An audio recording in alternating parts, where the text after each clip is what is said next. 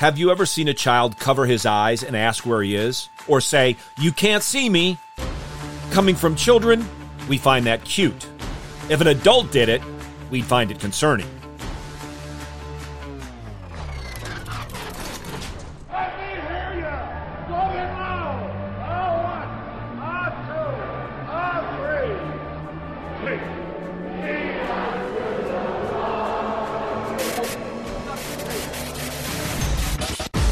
Welcome to In the Bullpen, Up and Ready, a ministry of developing contenders. The call has come.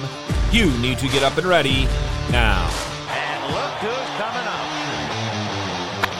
High fly ball into right field. She is gone. Immensity, Louis Berkhoff wrote, may be defined as that perfection of the divine being by which he transcends all spatial limitations, and yet is present in every point of space with his whole being.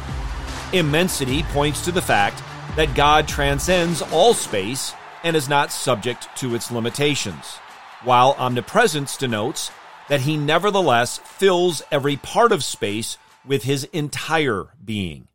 The former emphasizes the transcendence, and the latter the immanence of God. Hear now from the Word of God, revealed, inspired, kept inerrant and infallible by God the Holy Spirit, the word penned by King David, as we have it recorded for us in Psalm 139, verses 7 through 12. Where can I go from your spirit? Or where can I flee from your presence? If I ascend to heaven, you are there. If I make my bed in Sheol, behold, you are there. If I take the wings of the dawn, if I dwell in the remotest part of the sea, even there your hand will lead me, and your right hand will lay hold of me.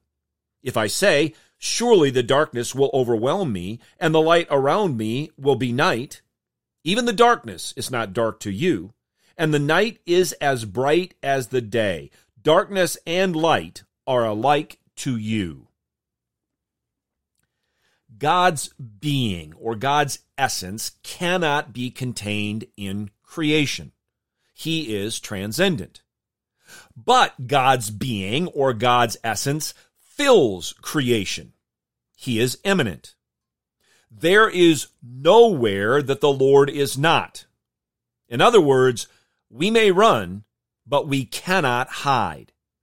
Sadly, however, we often think that because we cannot see Him, He doesn't see us.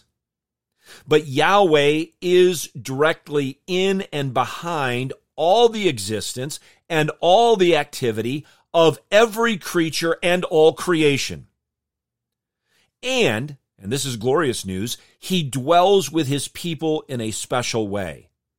For all who are in Christ Jesus are made the temple of God, and the Holy Spirit dwells within us. God's essence in all its fullness dwells uniquely and perfectly in Christ Jesus our Lord. Do you recognize how terrible that truth is for those who are enemies of God?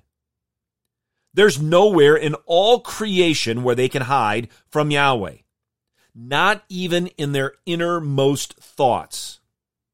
On the other hand, however, this is comforting truth to those of us who know King Jesus, the King who told us, "Lo, I am with you always, even to the end of the age."